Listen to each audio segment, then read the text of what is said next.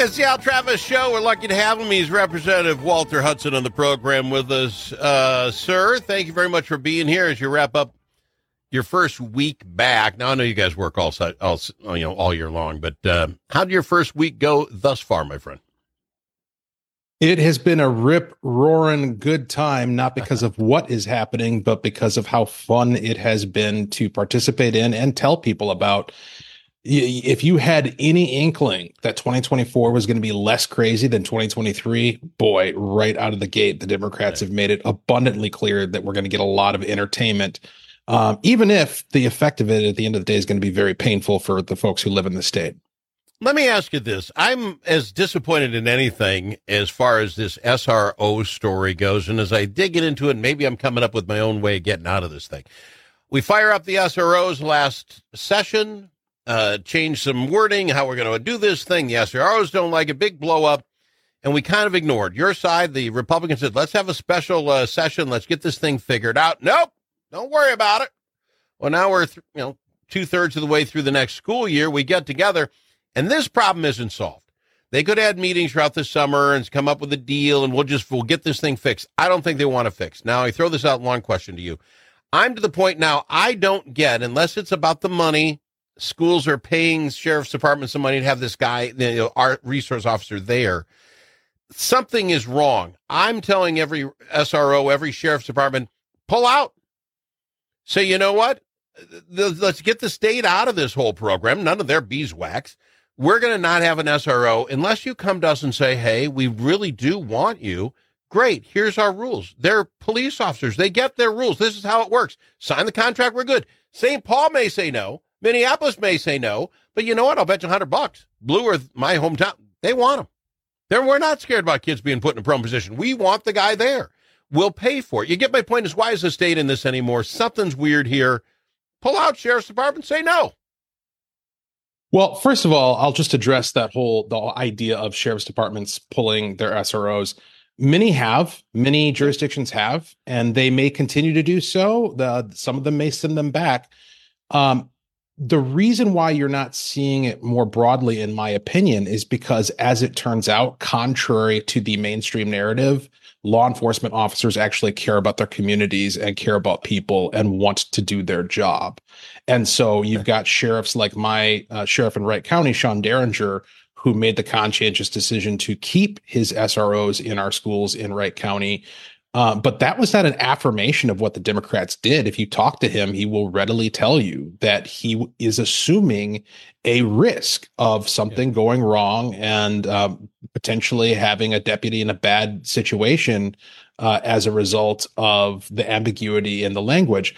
Now, I want to need the language, sir. Excuse me. Why is the state involved here? Wright County can work with the school and say, here's our little rules. We'll figure that out. Same in Blue Earth. And that's going to be a lot different than Minneapolis and St. Paul. So why do you guys get to write a rule and say, just either jump on or get off? There's an answer to that question. All right. I want to get you there by first giving you some of the background, because this whole issue has been taking place in a fog of war, especially for normal people, residents of Minnesota who are just going about their business, but also for folks like me who hold an election certificate and properly ought to be privy to the process. And I want to tee this up by citing remarks from Speaker Melissa Hortman that she made on the House floor this Monday at the very start of session to the press when she was asked about this being an election year. She said that she believes in the axiom that when you come here to the Capitol, you take off your red jersey, you take off your blue jersey, you put on your Minnesota jersey, and you work for the best interests of the people in order to formulate the best policy for the state. Now, that is absolutely what we should be doing. Mm-hmm. Instead, let me tell you how we got into this situation with SROs. You said we could have been having conversations with people this whole time during interim. Well, conversations were being had. Guess who wasn't involved? Anybody in the minority, anybody with a red jersey, to use the speaker's phrase. We were completely excluded from the process. And now we know why, because the language about a week prior to session, there was a bipartisan listening session where police chiefs and school administrators and students outlined the case why we need to fix this problem. And at that meeting, Speaker Melissa Hortman and Public Safety Chair Kelly Moeller got up and said, we've got language, we've got a bill, it's going to be coming. Don't you worry. We're talking to stakeholders. You just wait and see. I was sitting next to Chair Moeller at that meeting. I turned to her and I said, when do we in the minority get to see this language that you've been working on? She said, oh, in about a week. We're still ironing out the details. Well, we didn't see the details until a couple of days, a few hours before the session started. And then immediately we're having committee hearings on it on Monday and Tuesday.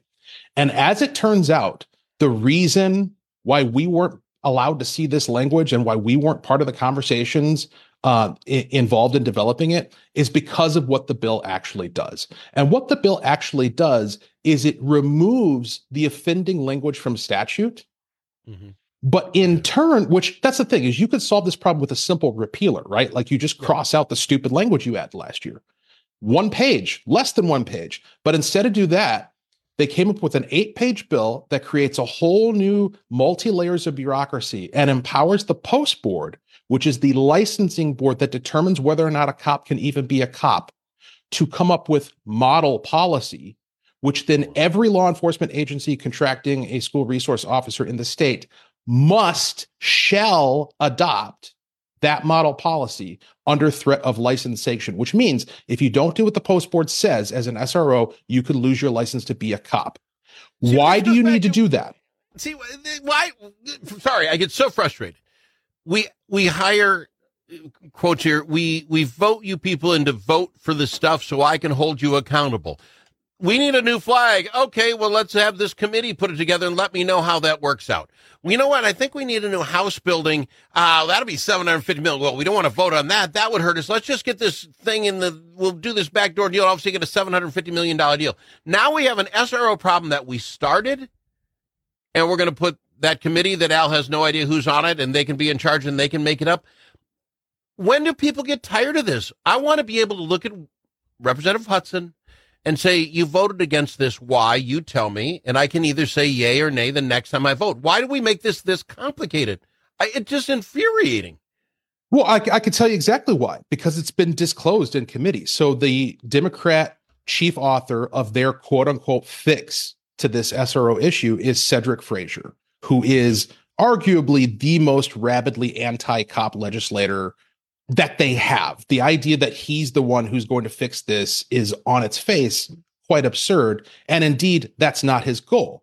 So if you listen to the committee interactions between him and other DFL legislators, Athena Hollins, chief among them, what you will hear, and I also I went over, walked across the street to the Senate and sat in on their education committee hearing on this same bill that's has a companion over there on the Senate side. And the chief author there said the exact same thing, which is that the core provision of their fix is this model policy. The thing that their baby, the thing that they are most concerned about getting across the finish line is the ability of the post board to tell SROs how to do their job.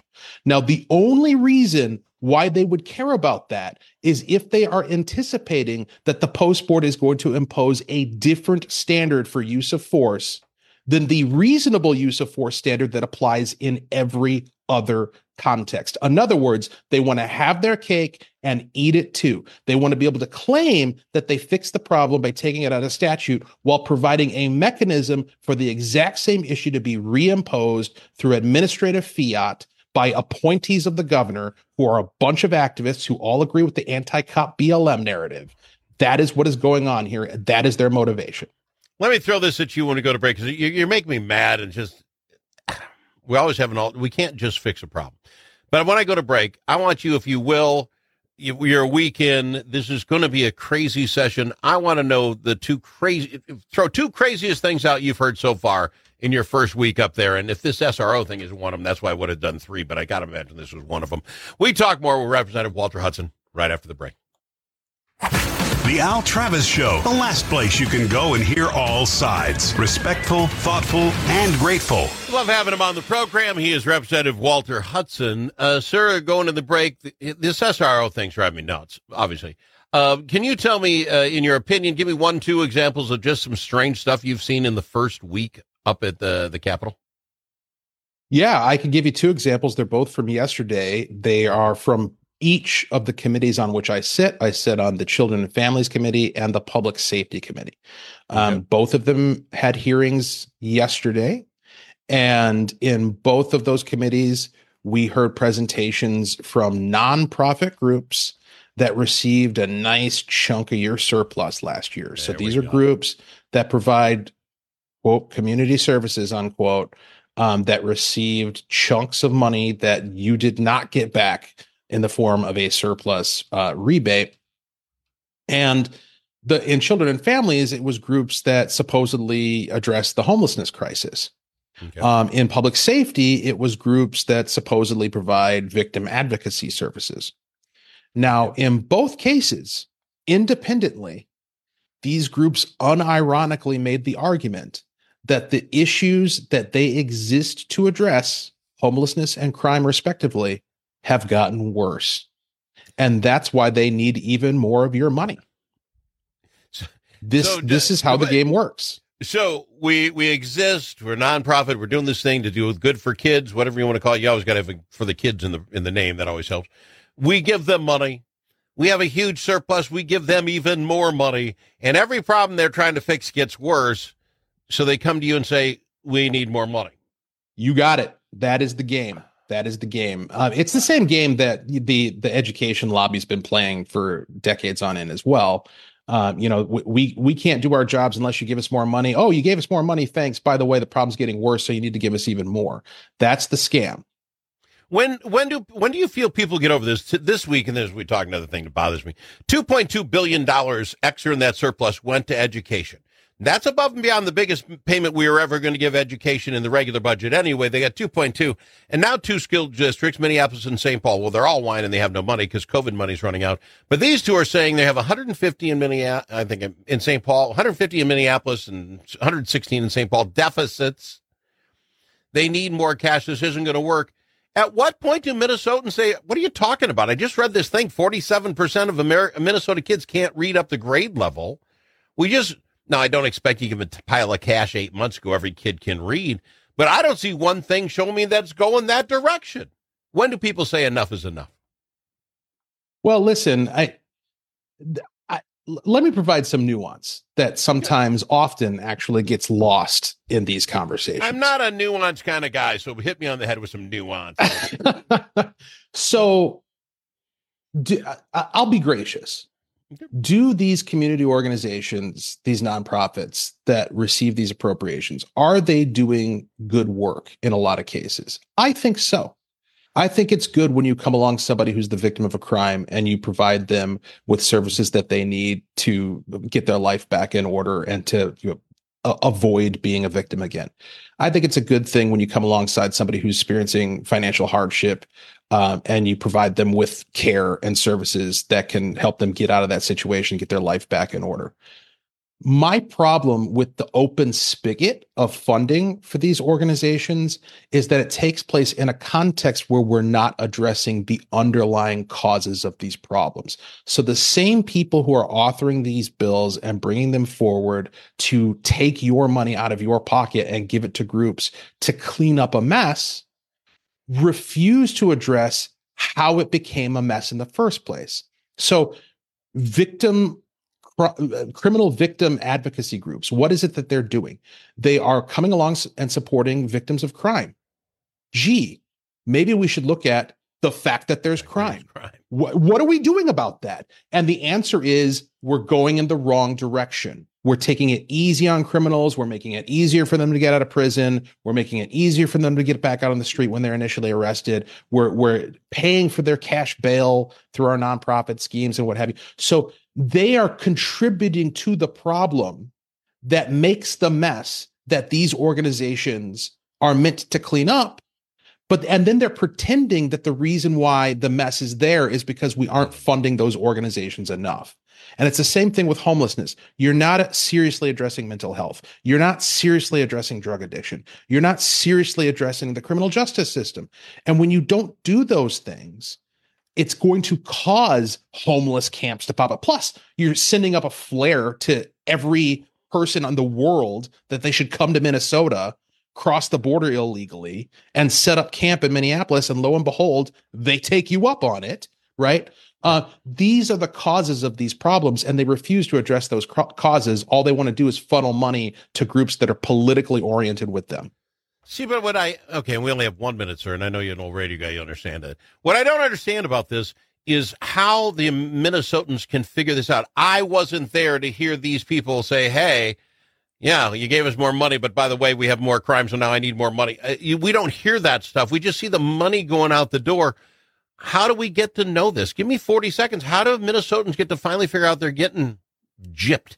That's a good word, gypped. Well, you've got to give up on the mainstream media as your primary source of information. And, folks who are listening to this program have probably already done that.